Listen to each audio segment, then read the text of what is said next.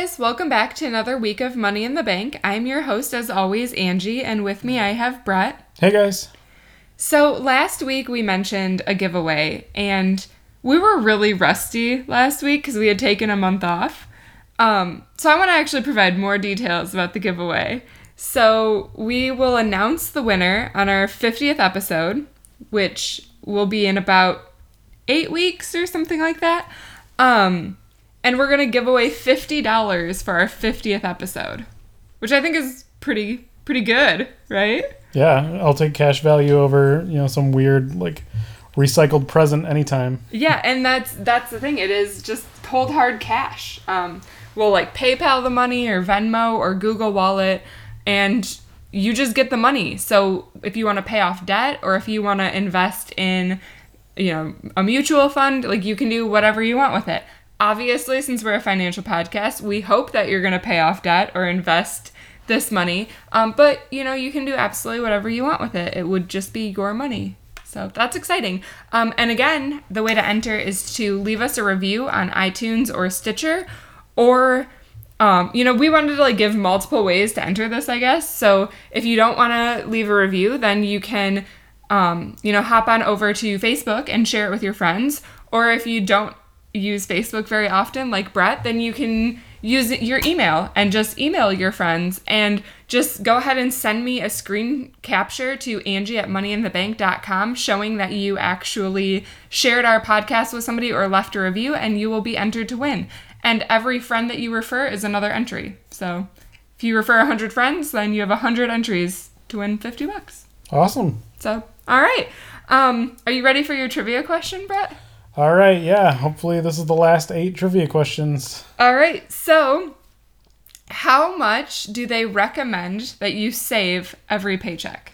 They being the financial experts collectively. So are you looking for a percentage here or a dollar Percentage, amount? Yeah.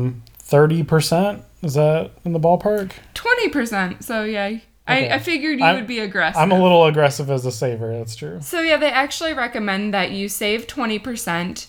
30% is for discretionary spending, and 50% is for fixed expenses. So 50% for your, fixed loans and mortgage payments or rent or, food because you're going to have that every month. And then 30% more for, I guess food could be, discretionary as well if you're going out to eat and stuff. Mm-hmm. They recommend kind of splitting it up that way. But actually, I wanted to talk about savings rates today because I got kind of a question in that was how did your savings change going from being a sink to a dink? So that means single income, no kids to dual income, no kids. And, I would say that a lot of our podcasts in the past, I've tried to stick with percentages of savings. And that kind of can apply either or, right? Those are the goal percentages to aim for. So when we say save 20% of your income, that should apply whether you are single or, a dual income. And I think the difference really for us has been we were 2 frugal people who got together and our savings just exploded. Right. And even with the percentage model, it's harder because, your fixed expenses don't change when you're a single person. They don't really increase as much when you're living together with somebody else, right? It's still roughly the same. Maybe the size of your apartment goes up or something like that. But, you're sharing a lot of those same expenses together.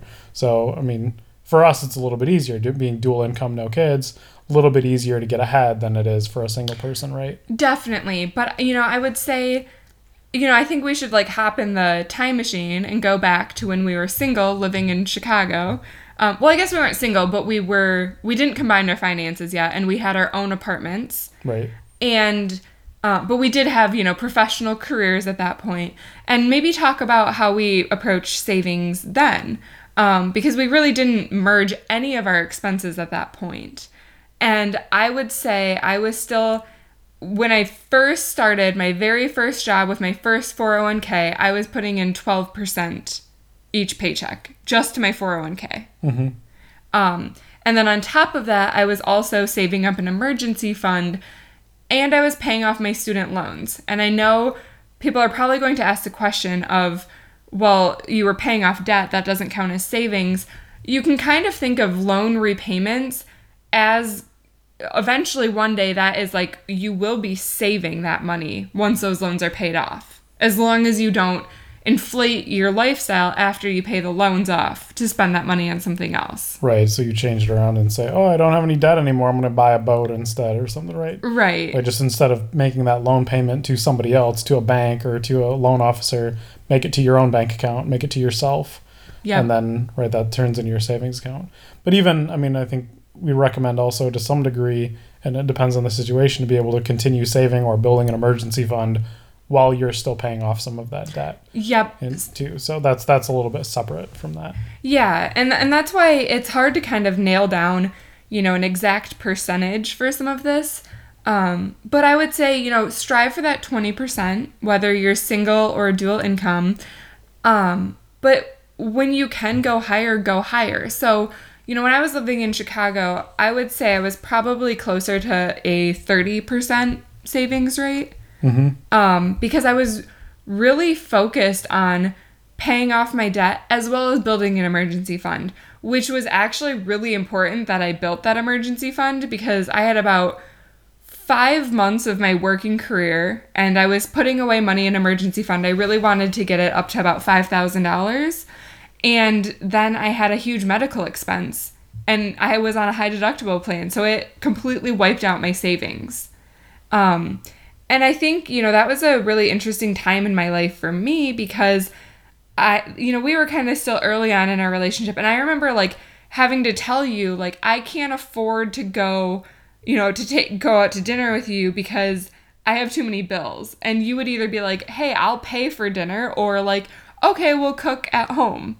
And I think that kind of forced us to have those conversations earlier in our relationship of getting on the same page with money. Right. Which is, there's a lot of people that I talk to that get into a relationship and they're they always say oh, well, relationships are just expensive because when you first meet somebody, you're going out with them all the time or, driving to meet them if it's long distance like we were. And that can be really expensive. So I think... Or you don't want to appear like you're cheap, right? In the first place. Yeah. I'm a cheap date. I don't want to go out and have a nice dinner every time we do anything, right?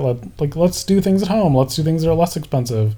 But then I feel like after 1 or 2 dates, and you're really getting to know somebody and, how you live your life and how they live their life to understand that hey, these are my goals and saving money in this regard is one of my goals and I would like to continue doing that. So that comes off as I'm not cheap, I'm motivated. Right. Or I'm striving toward doing something that is important to me, right? Can you help me do that? And it's something that I think I wish we talked about in society more. Even, when I think about being in college and when I was, single and trying to work through college, I actually had some really good influences on me. My roommates were both really good with money and really good about savings and kind of getting ahead and meal planning and thinking about groceries. And that really helped me, do a better job of not going out to eat all the time in college or not, focusing on getting fast food every day like a lot of people do. And I cooked a lot of my meals at home in college because that's what my roommates were doing. So I think sometimes surrounding yourself with the right people and, even when I was single, one way in college that I saved money was, me and my roommates would go grocery shopping together and we would do family dinner night where somebody each week would be responsible for cooking dinner and we'd always have leftovers. But then the nice thing about that is you can cook in bulk. And so even though I was spending a little bit more once a week, then I had 2 weeks off where they were cooking, And so I think even when you're single, you can kind of find ways to, have different events with your friends where you still merge finances at some, on some level and get some sort of savings back. Right. Meal prep is a great example because even if you don't have roommates, you could make that same amount of food for yourself and just meal plan for the week. And then you just have a ton of food, when you make enchiladas or a pan of lasagna or burritos that you all make these huge quantities of food that are relatively inexpensive to make that can be really, healthy for you, basically, if you get all good ingredients and put them inside of there, right? Right, and you can eat those forever, or you can freeze them and, do it in advance for really inexpensive. Yeah. So it's like you and I, we make food and you eat half and I eat half, or like we both eat a third and then we save some for lunch the next day. But if I was a single person, then I would just have 3 meals. Yeah. Well, and you've been traveling a lot lately, and like, I feel like my food costs have gone down because I'll just eat whatever I find. I'm like, some beans. Like, I just make a pot of beans. Like, I can't even really tell you what I'm eating. I just eat things. Like, I'm just like, a bunch of broccoli. Like, okay, so I used to be a vegetarian, and that's kind of always what I revert back to when you're gone. And like, I'll just cook up a head of broccoli, and I can like live off of that, like no problem.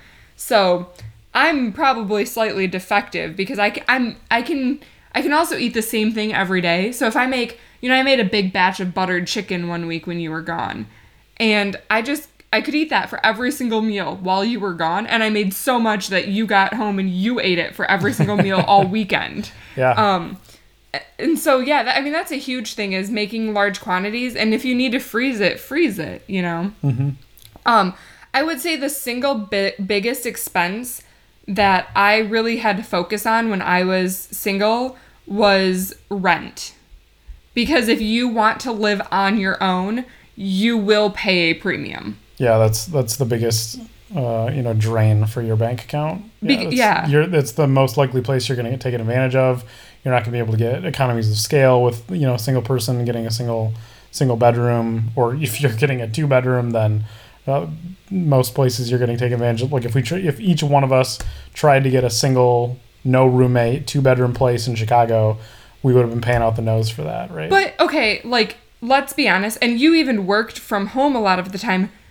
As a single person, you don't need a 2-bedroom. No, I didn't need it there. I don't need it here. I got a 1-bedroom. I probably could have even done a studio as a single person, and I would have been fine. Like, I think a big thing too is like living within your means.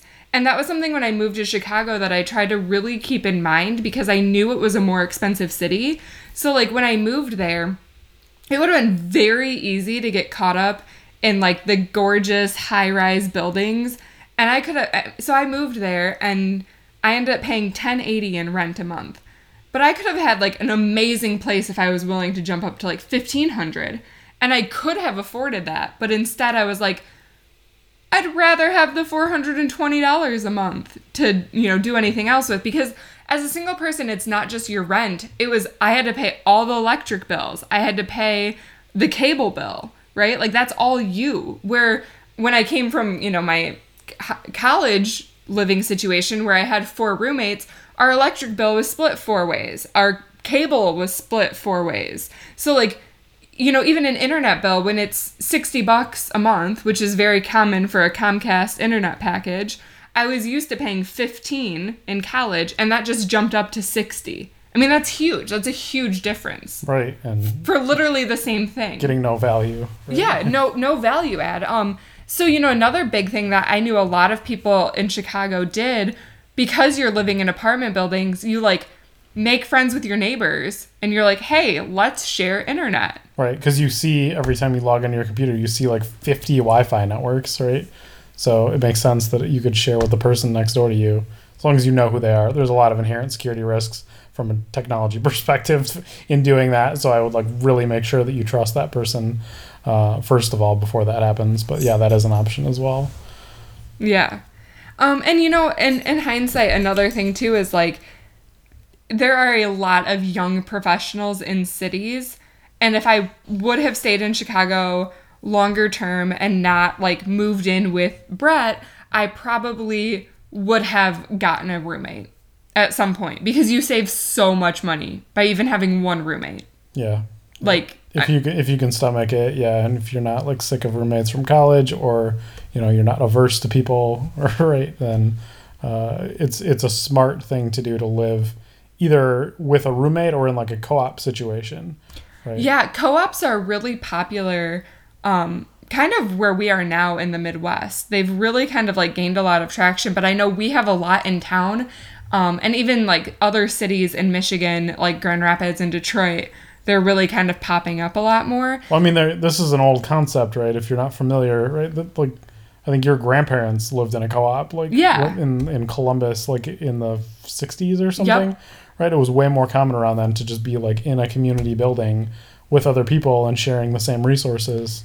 Yeah, so the concept of a co-op, for people that are unaware, is you basically live in a huge house, sometimes like 20-bedroom house, and you'll share common areas like living rooms or kitchens.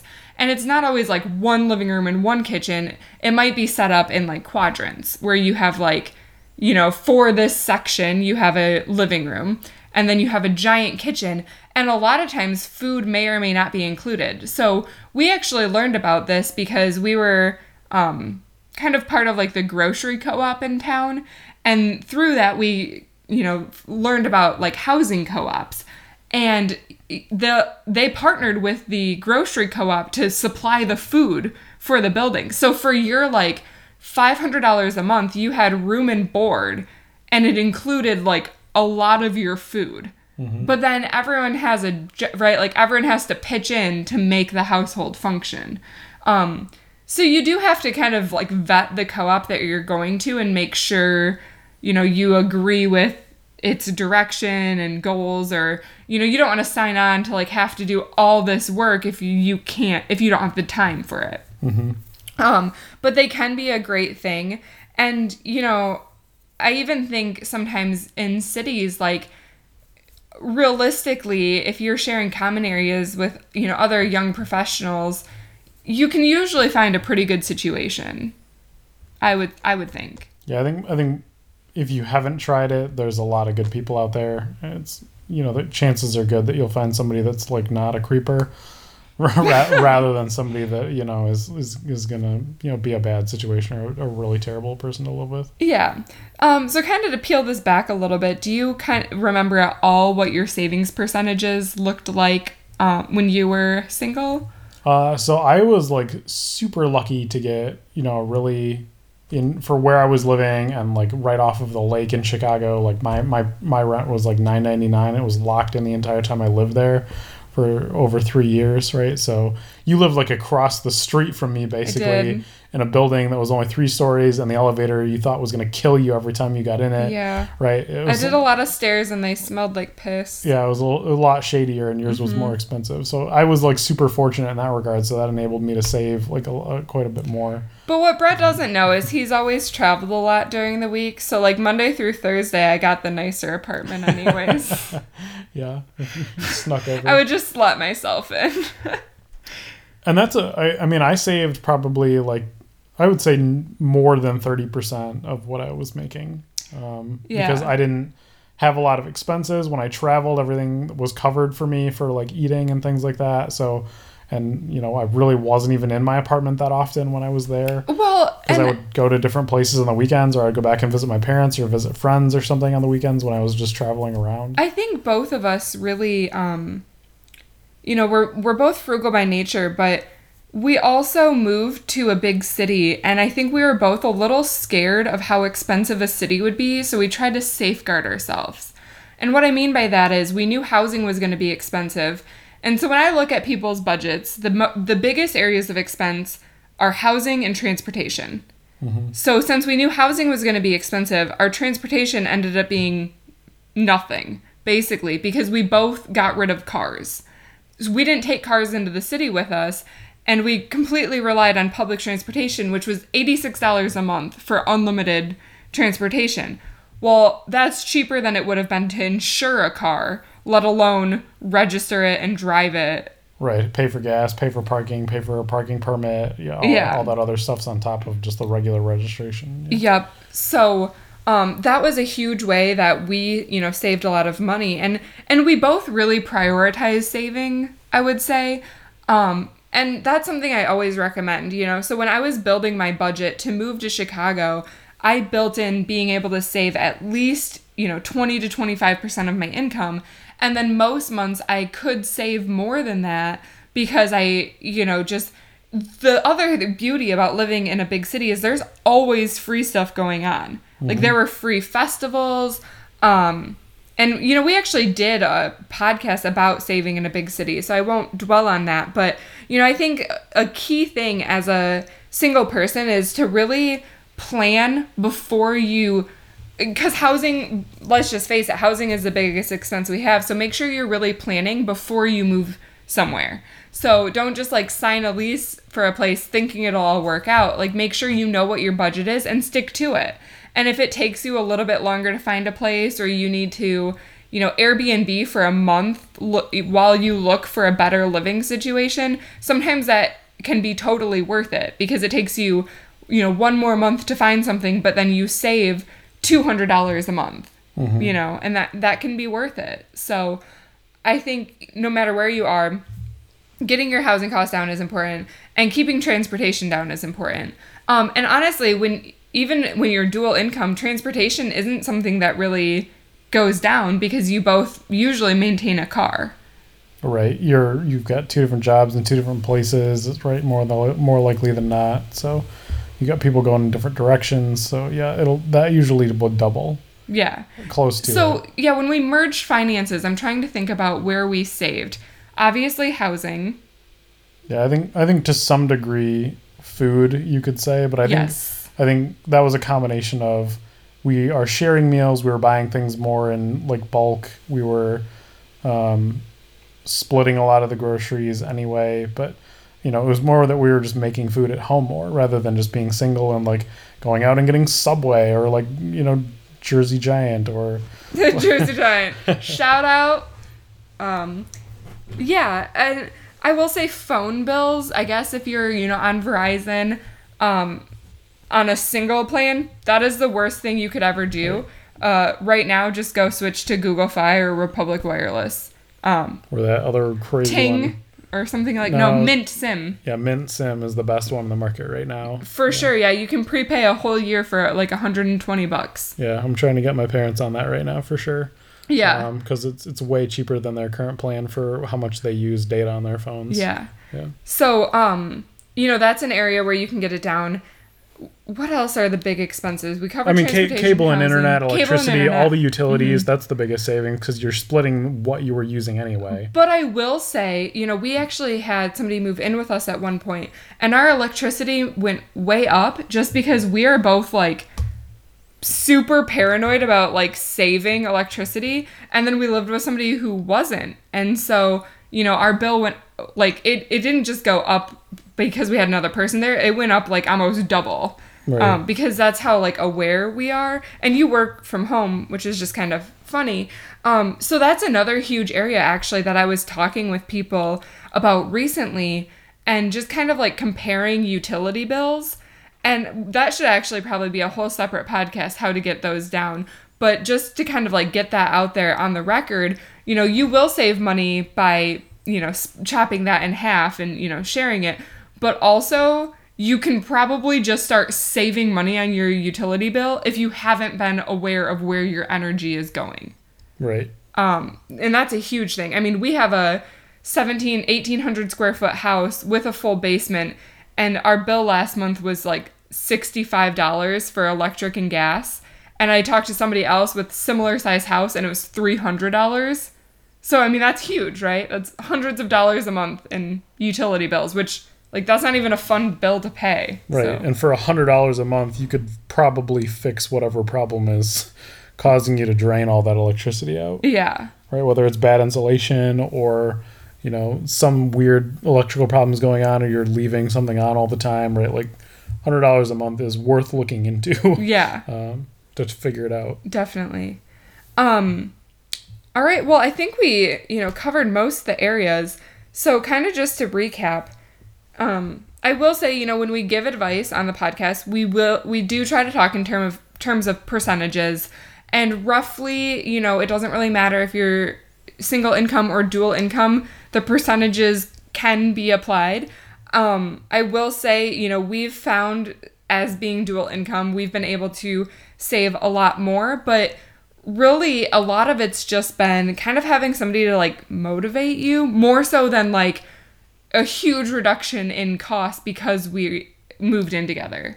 So yes, and I'll add one more thing on top of that. I think having dual income, no kids, means you have a safety net, right? So if like something happens, it's not as important that we have an emergency fund built up if I lose my job, because like we're not completely dead in the water at that point, because you still have income coming in from your job, right? It would be very unlikely that we both lost them simultaneously, right? Right. Whereas if you're right, when I was a single person, it was extremely important to me to like build up that emergency fund like right away, because if anything happened to me, I'm on the hook for myself, right? That's a really good point. I have to keep paying my rent. I have to like, figure things out. I have to keep being able to eat in order to float by until I, start that next income stream up.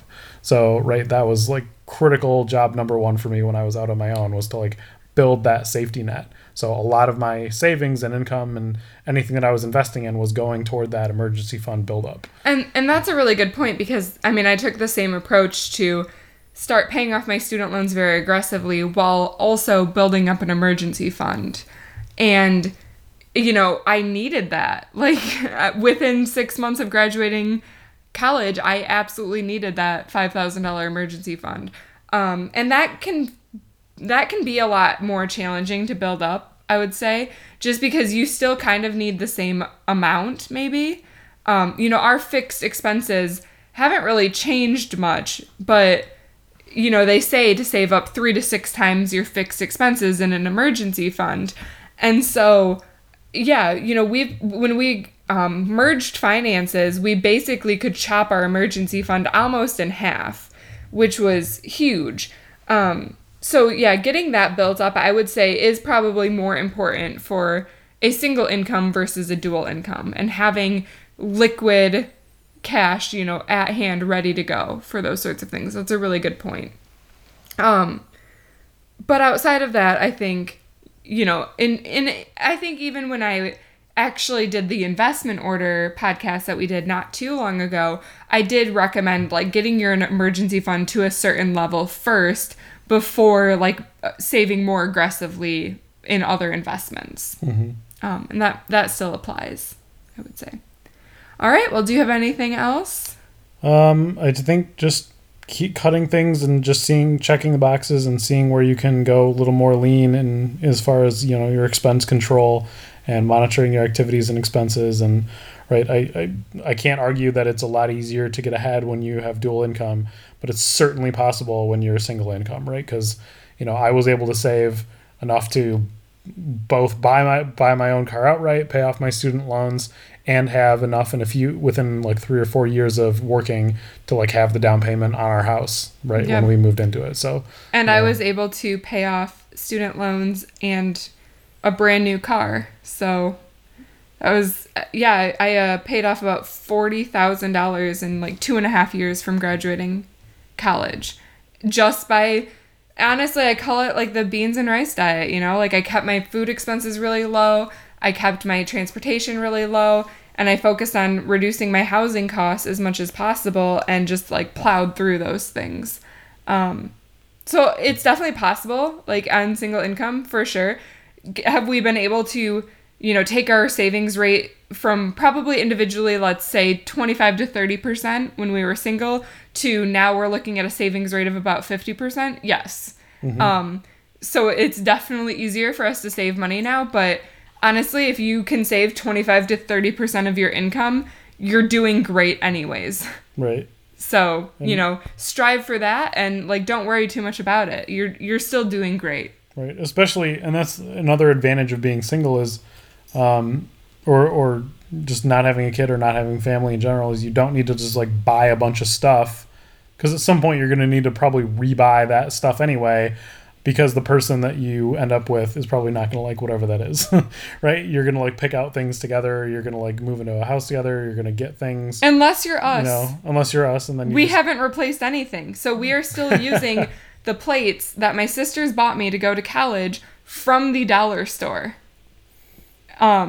Because why not? And you just accepted them. And then you had some plates, and we just keep both sets. Right. Because why not? Until we don't need them. And all of our, so that's funny. Most people do rebuy stuff. But, yeah, and that's another thing. Like, when you move out of college and you're getting your first place, like, don't feel like you need to buy everything all at once. Like, go to Goodwill and get a plate and a bowl and a cup and one pot, right? Like we have a friend who had one pot for 6 years. I think a pot and a bowl is like all he had. Yeah. When he moved, it was great. And a mattress. And no, not even a mattress. He had like a foam topper that he slept on, and he was like, it's great because I can just fold it up and put it in my trunk to move. But that was what he slept on. So I think, a big thing is like, you will adapt to whatever you have, but marketing will always tell you that you should have more. Right. So, like, feel free to scale back and, like, be like, can I live like this? Or, not even scaling back, I guess. Like, when you're starting out in life, just start out with the basics and be like, okay, what do I feel like I'm missing? And then when you're like, a fork would be nice, go buy yourself a fork. Right, but don't look at other people and say, oh, what am I missing? Look at yourself and your current situation and, like, what are your needs versus wants, and then say, what am I missing? Yeah. Because, like, that's how marketing works, right? Is they make you look at other people in society and say, you have less than them, so you need to have more to be better than them. Right. And that's just not true. Right? Exactly. Well, and, I'll kind of end on this because I feel like we're starting to ramble, but, I've heard so much, like, money can't buy happiness. And people seem to try to tell me that in terms of, like, I shouldn't save. Because why should I save all this money if it can't buy happiness? But I guess I always took it to mean, like, I can't go to a store and buy my happiness. My happiness is going to come from somewhere else. Which, honestly, to me, my happiness, I think, kind of comes from having the money saved up to not have to go to work to accrue more money. Right. You can't buy, like, just junk. Yeah, junk doesn't make me happy. Right. Not saying that, like, having money makes me happy. It's kind of like having the freedom. But I'll let you know when I actually have that freedom. Maybe it won't make me happy. Right. Well, that'll be episode 100, right? Episode 100 by 100. That's a great goal. All right. Well, hopefully this kind of helps. And if you have any other questions, feel free to reach out. I will drop all that contact information in. And don't forget to share our podcast with a friend, and you could win $50, which I think is pretty cool. All right, guys. Thanks. Have a great day. Hey guys, thanks for tuning in to this week's episode of Money in the Bank. Make sure to subscribe to us on the iTunes or Stitcher app so that you get weekly alerts every time we post a podcast. Or if you want, you can visit my website, moneyinthebankpodcast.com. And if you want to reach out with any questions or further comments, please email me at Angie@moneyinthebankpodcast.com. I look forward to hearing from you. Money in the bank.